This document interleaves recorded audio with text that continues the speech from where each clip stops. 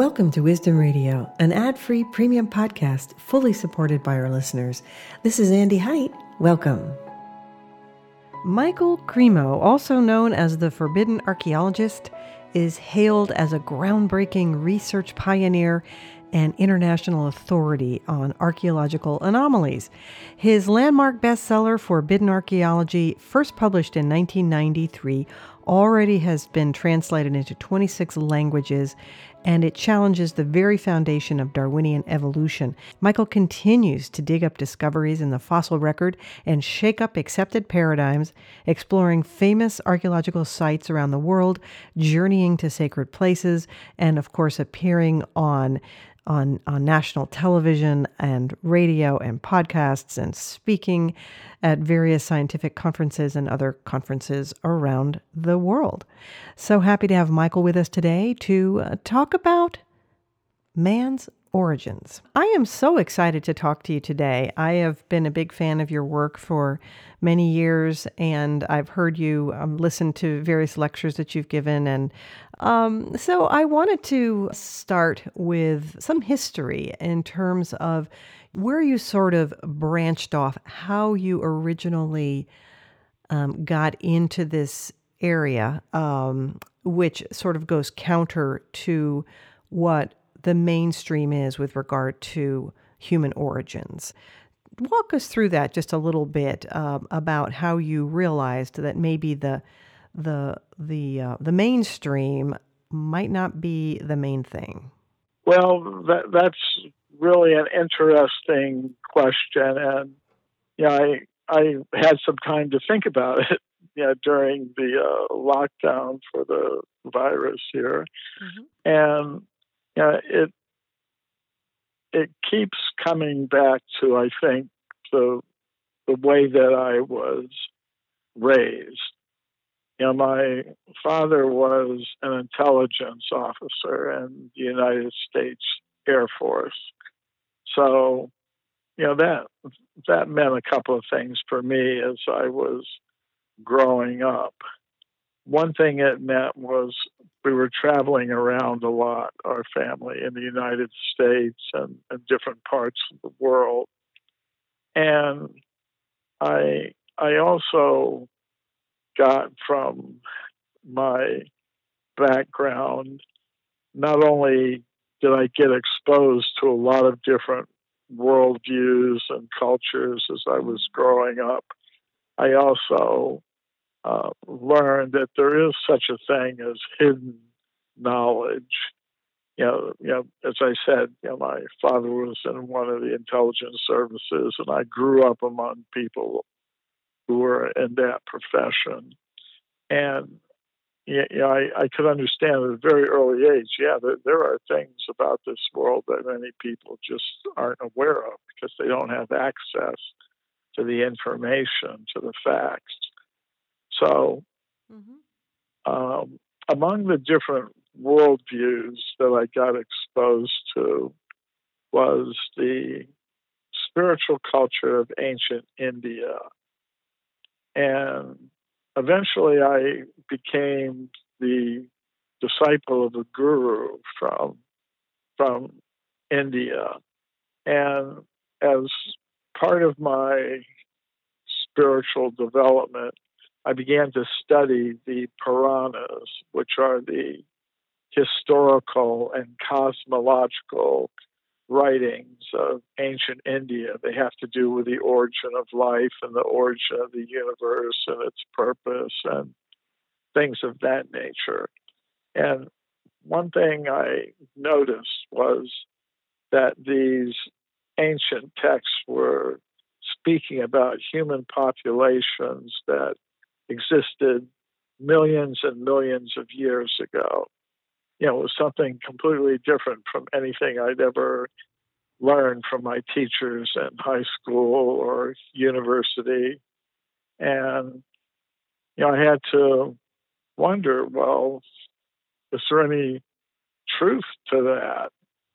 Or is it just some mythology that was made up, by these ancient people? So that's what got me looking into the history of archaeology. Because say if you look at the current textbooks of archaeology, there you'll only see the discoveries that fit the now dominant theory that human beings like us appeared maybe 200,000 or 300,000 years ago. And before that, they would say there's no evidence that humans like us existed on this planet or anywhere else in the universe. So right. That's kind of like the mainstream view. But I thought, well, let me look beyond the textbooks. That's what I love about your work, how you go right to the primary reports that the archaeologists and various people in the scientific field are writing, and you're actually digging through those. You speak many languages, don't you? So you're doing this all over the world. Yeah, I decided to look, as you were saying, at the primary scientific literature.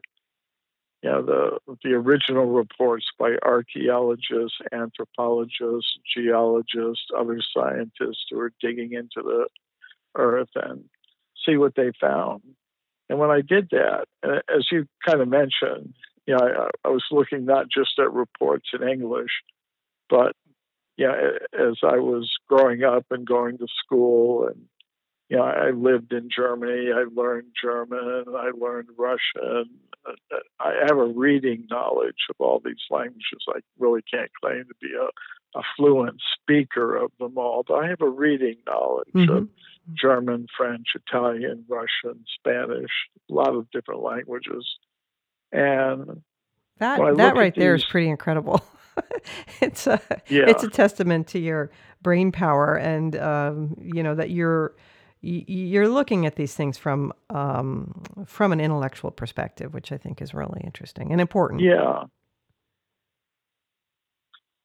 So when I looked into these reports, I began to find many reports from scientists who had found human bones, human artifacts, human footprints, millions of years old, far older than their current theories allow. So I collected all of these reports and put them in a book that I co-authored with Richard Thompson. It's called Forbidden Archaeology. Right. And of course, we'll have a link to all of your books. That is one of your books. And that, would you say that's probably, that's sort of your landmark bestseller that you've, have there been additional versions of that over the years? Yeah, that was, the first book that I published in this area. And it was 900 pages long.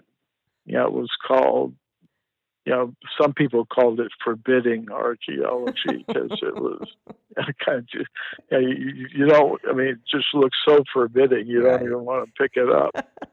900 pages.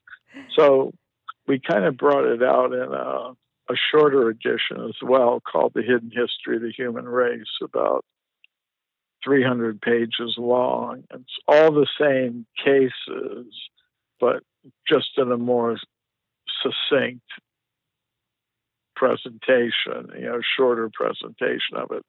But it's really, what really surprised me is that more people would buy the 900-page book than the 300-page book. I kind of found that amazing. I thought, okay, 900 pages is too much for some people.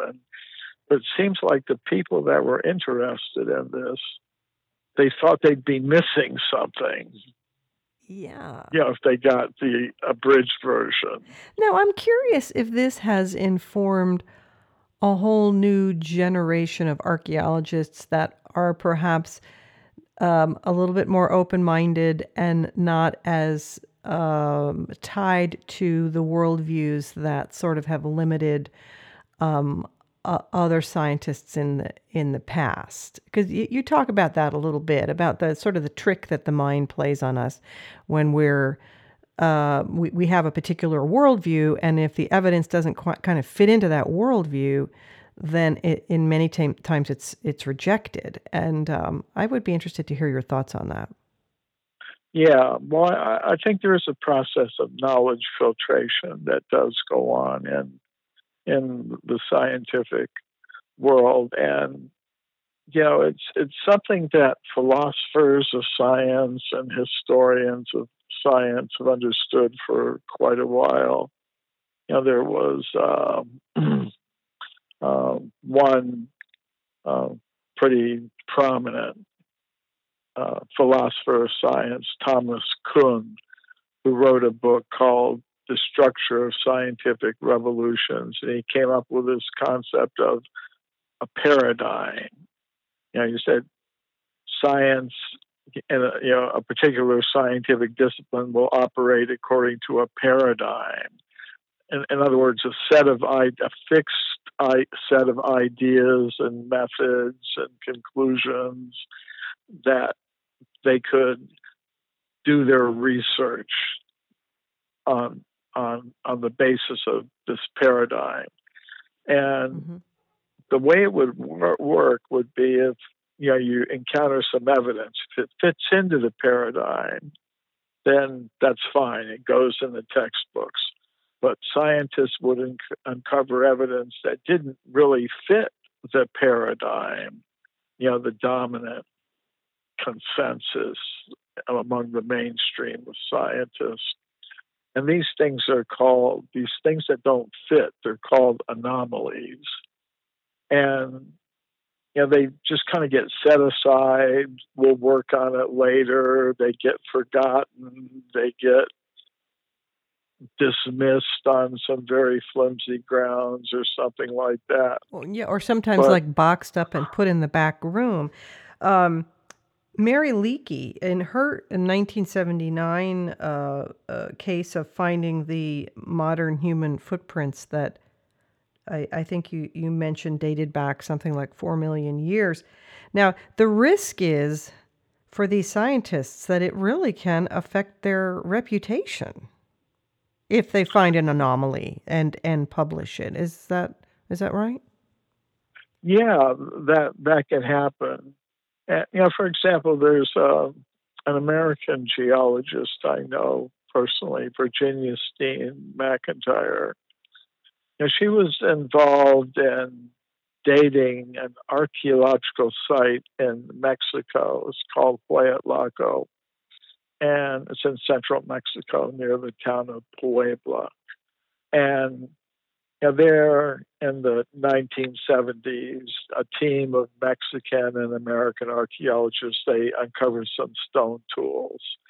And they wanted to know how old these things were. So they brought this team of geologists from the United States, including Virginia Steen McIntyre. And these geologists, they used 4 different scientific methods to date the age of these artifacts. And, they found they were 300,000 years old. And, that is older. Most scientists now think there's no evidence for a human presence in North America any earlier than about 25,000 years ago, and no evidence for any type of human being that could make artifacts of these type. They were very advanced kinds of stone tools and weapons. And they just hadn't evolved yet, according to their theory. So they just refused to publish the age for the site. And Virginia Steen McIntyre and her colleagues were just very surprised. They just thought, well, we're scientists, we're geologists, we're just doing our job here. And we can't help it if the age that we're getting doesn't fit your theories.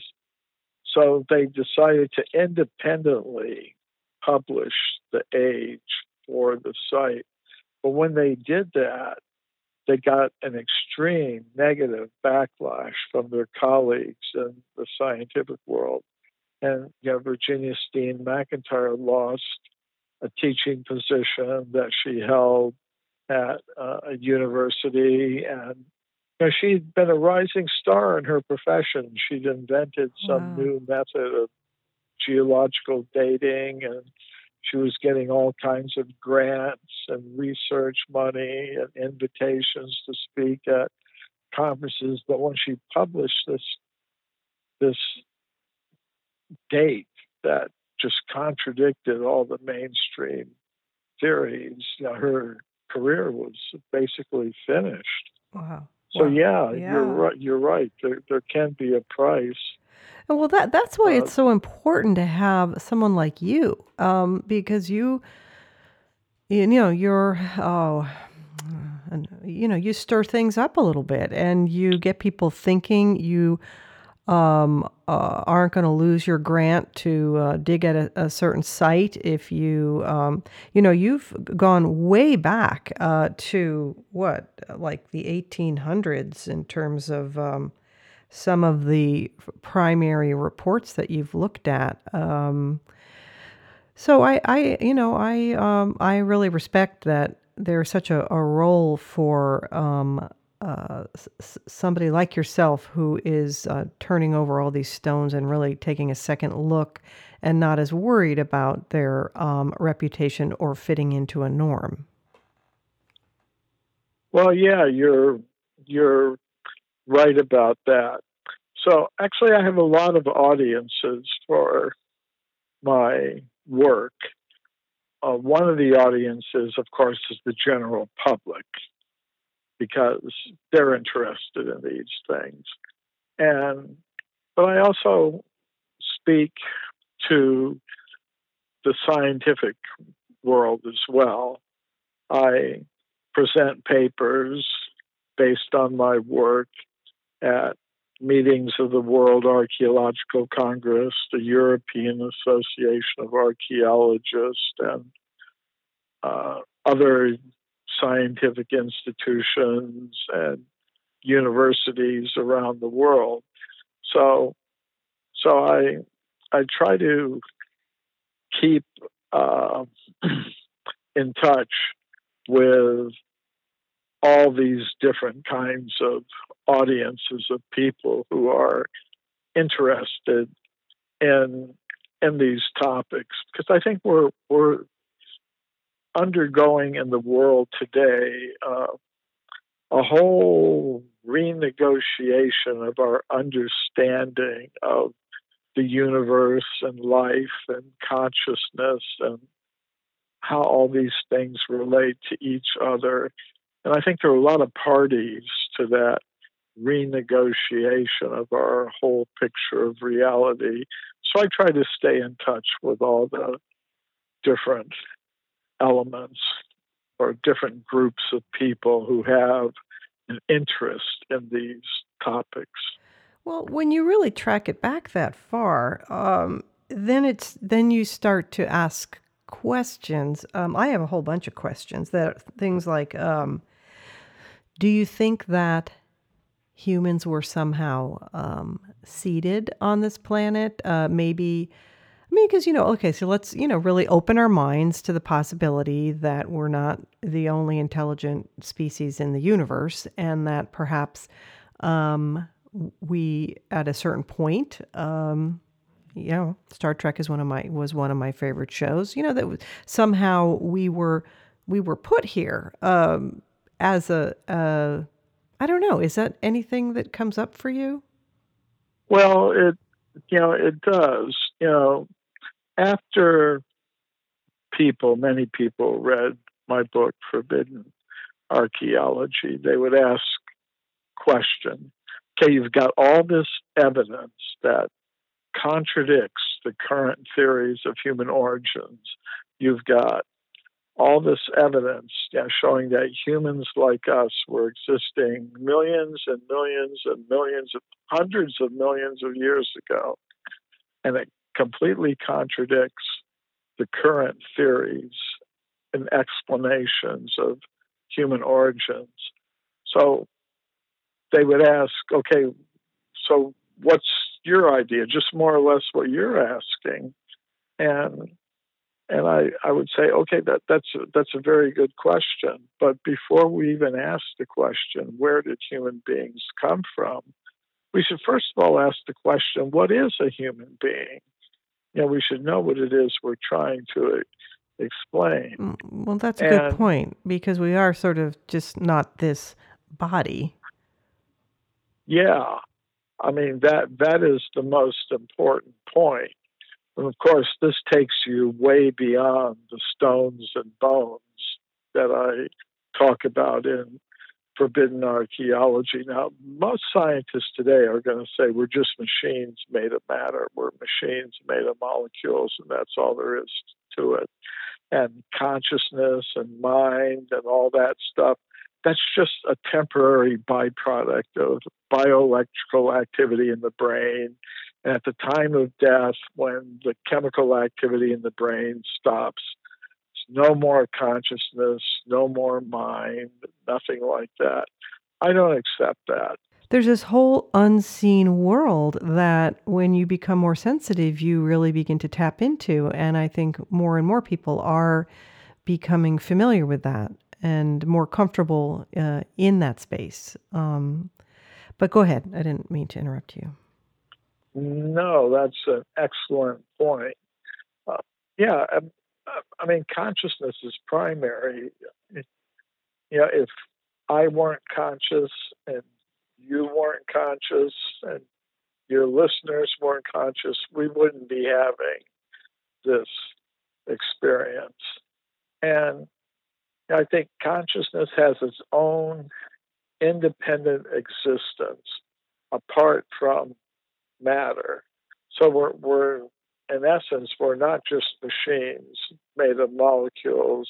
We're composed of three things, really, here in this world. Ordinary matter, that's part of what we are. Then I think there's a subtle mental body that has some very unusual powers, like remote viewing and telekinesis, mind over matter, and things like that. And then beyond that, there's a conscious self. There's matter, mind, and consciousness, or spirit, if you like that word. And if we're going to explain human origins, then we have to explain where did all these things come from and how did they come together in the human form or other forms of life, that we see around us. So I would say, yeah, what we really are ultimately is beings of pure consciousness. And none of us are from, as beings of pure consciousness, are from the world of matter. So that means we've been seated here, we've been placed here, we've been put here for some reason. I would say it's like a school where we're meant to learn some lessons. Well, and it is Earth is a violent planet. And so let's say humans have been on the planet for a long time. It's possible that whoever architected that opportunity, maybe, I don't know, maybe somewhere along the way we just had to get really tough to survive, and we kind of just forgot some of these finer abilities that, it's much easier to meditate when you're in a nice, safe place and you don't have to worry about a tiger eating you or, That is correct. You're absolutely right about that. And, when I've thought about, I'm a practitioner of Bhakti Yoga. It's a system of yoga that came out of India, the yoga of devotion. And when I meditate on these things and contemplate them, I can see that what I call the level of pure consciousness, which is where we really belong, is it has a ruling principle.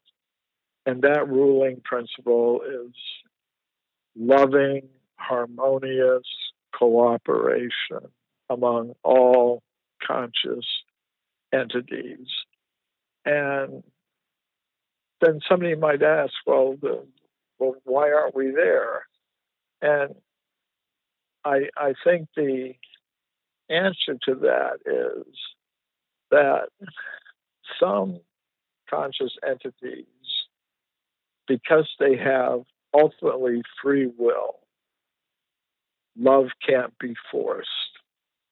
Love has to be given willingly. That means the conscious self has the ability to turn in the opposite direction and become selfish, dominating, controlling, exploiting. And for that category of conscious self, there has to be some other reality, some other virtual kind of world where it can act on that basis.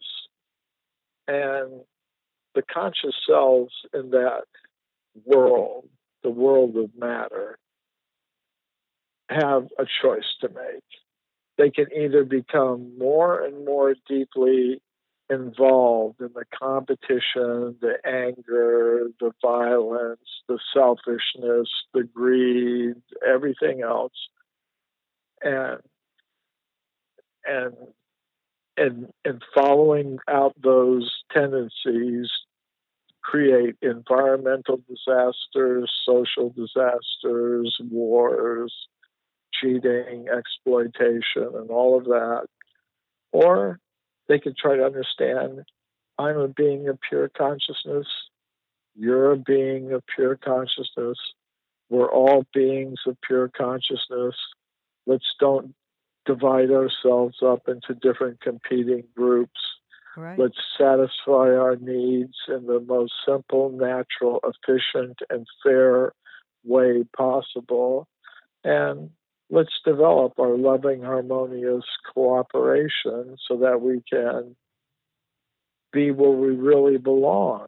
Yeah, and as human beings and with our fellow creatures on the planet, which also embody that loving consciousness and being good stewards of other life forms on the planet. But so I have a question with all these sacred sites around the world that many. I just had Freddie Silva on last week, and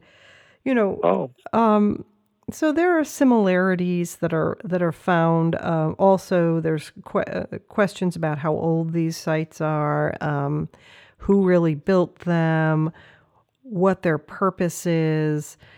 Does that connect to somehow almost like a time capsule? Just imagine that if we were worried that we would forget who we are, to have these time capsules all over the planet to sort of act in some way to help raise consciousness and wake us up. Do you think there's any connection there? I do, definitely. I mean, when I do travel, that's one of the main things I do. I visit sacred sites in India and other parts of the world. And to me, they're like portals to other dimensions. It's kind of like, say, like if you have, just to use an example, like, you've got American embassies in all different countries around the world. And when you say you're an American citizen and you're traveling, say, in Russia, for example, when you go to the American embassy, you're not in Russia anymore. You're in a little piece of the United States, that happens to be in Russia, and you're kind of in your world there, not in the world that's immediately surrounding the embassy. So I think these sacred places are kind of like that. They are little pieces, you could say, of the ultimate place we're all meant to be, that are here in this foreign land that we're inhabiting at the moment. But when we go to those a sacred place like that, then we are in our natural position, and we can get the feeling of that. I mean, I know sometimes I've been traveling in different countries, and you've got all kinds of strange foods and things. And to go to the American Embassy, go to the snack bar there, and get something from home, you could say. I see what you're saying. It's a good feeling. So I think these sacred places are something like that. Well, it's an interesting way to look at it. I mean, people do seem to have these transformative experiences of different levels, depending on where, on their own personal starting point, or but I think sometimes those experiences do surprise people, and they come away thinking, what was that about? Maybe a combination of the symbols, I don't know if there are any sound frequencies. The vibrations The vibrations of the place. I mean, I remember once in 1969, I happened to be in Israel over the winter. I was born a Roman Catholic, and now I'm kind of a practicing yogi. But I went to Bethlehem, and at Christmas, on Christmas Eve, and it was kind of interesting because there had just been some kind of war, and there were no tourists there. Kind of like now, probably, people aren't traveling, and so I was there with some other young people. I was about 21 years old at the time, and we kind of went to Bethlehem, and we went to the Church of the Nativity, and you kind of go down some stairs below ground to a place where they say Christ appeared. So it's considered, for that faith, a very sacred place. And normally there would have been hundreds and thousands of people there, but because, like I said, there had just been some war, and it was deserted, and there were just these 6 Belgian nuns down there, singing hymns in Latin, and I was really feeling the energy of the place, like, wow, this is, a sacred place. You can really feel. It was kind of like being in a spiritual jacuzzi or something. It's like getting. So I sometimes get those kind of sensations when I'm in places like that. And Freddie was saying last week too that sometimes you realize that these places are, they're very sacred and people have experiences there, but he was saying, none of us really need to go because it's all within. In other words, we have that ability to tap into that energy anytime we want through various practices that we either self-discover or learn from other people. So it's just interesting. But I definitely think it amplifies it, when you are someplace and you connect in that way. So that's a great story. Thank you. Yeah. No, but you're absolutely right. Or Freddie is also, that it is within you, and through meditation, contemplation, and other techniques, you can access that that reality. So definitely agree with that. Now you have so Human Origins. You have some things coming up, even though people aren't traveling very much right now. That I want to make sure we mentioned. Let's see here. Is it called Earth Origins 2020? Right. And you Yeah, had that was been, that it. was going to be a physical event. Well, it was. It was going to be in Sedona, Arizona, which some people say is one of those portals. It's kind of. But yeah, Eric von Daniken was supposed to be there. I was supposed to be there. Hugh Newman, a bunch of researchers in the alternative archaeology and spirituality field. We're going to be there. It was a nice event, but because of the recent developments, it had the physical event had to be canceled, but it's still going to be available in a digital form towards the end of May. So we're going to be doing it in another form. So Good. I guess that's something to People for some can people to Google look that. forward to. Yeah, the Earth Origins 2020. That's something that people can participate now Or they online. go to my website. Yeah, let's talk about your website, some of your books, and I would love that. So go ahead and on talk. my website, if they go to the schedule link, they would see upcoming events, interviews, things like that. And so it's a good place to start instead of hunting all over the web. Which is the best website to go to? mcremo.com, mcremo.com. Okay. And my books are available on that site as well. They're available a lot of other places too, but everything's kind of there. And kind of the things that we've just been talking about are things that I talk about in my book, Human Devolution, a Vedic alternative to Darwin's theory. That's where I kind of get more into the spiritual aspect of things. And Forbidden Archaeology, that's kind of about the archaeological evidence for extreme human antiquity. So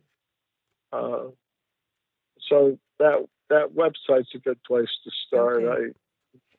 Okay, great. That's great. Perfect.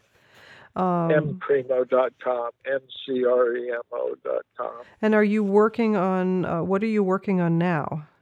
Well, what I'm working on now is a follow-up book to Forbidden Archaeology, because in the years since that book was published, other cases have come to my attention, and I've been gathering them together, researching them, and sometimes it takes quite a bit of time to really thoroughly investigate these things. So, I'm putting those things together. I've got the first draft of the book done. So, kind of one of the things that I want to do during this time when I'm not able to travel around as much as I did before, in one place, I think I can really focus on pulling that together, going over this first draft of the book and just putting it all together and trying to have it out within the next year or so. So that's what I'm focused on now. That's and good. I'm also involved in some other projects related to cosmology. There's a project in India. It's called the Temple of the Vedic Planetarium, which will be talking about, it'll be a temple, but also a science museum and a planetarium explaining the Vedic cosmology of a consciousness-based universe with souls, conscious selves moving through different bodies over the course of cyclical time and entities existing on all different levels of reality and things like that. So I'm part of the group that's designing exhibits for the museum and film presentations for the planetarium that will be there. So that's a pretty amazing project. Wow. It must be fun to work with people who share curiosity and an openness to that. Well, I think we're all part of a movement, you could say.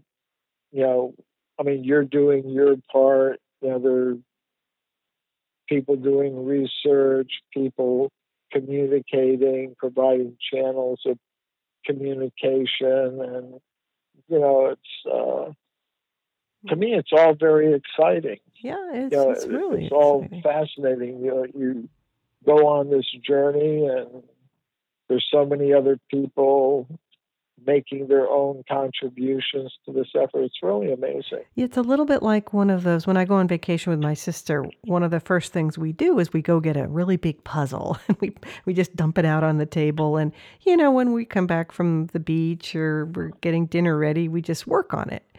And that's a little bit what, everybody is bringing their corner of the puzzle, and then it starts to take shape, and then you begin to see, oh, is that looks like that might be this, or it might be that. And I think that's sort of what's happening now is everybody is, obviously not one person probably has it all in their mind. Maybe some people do, but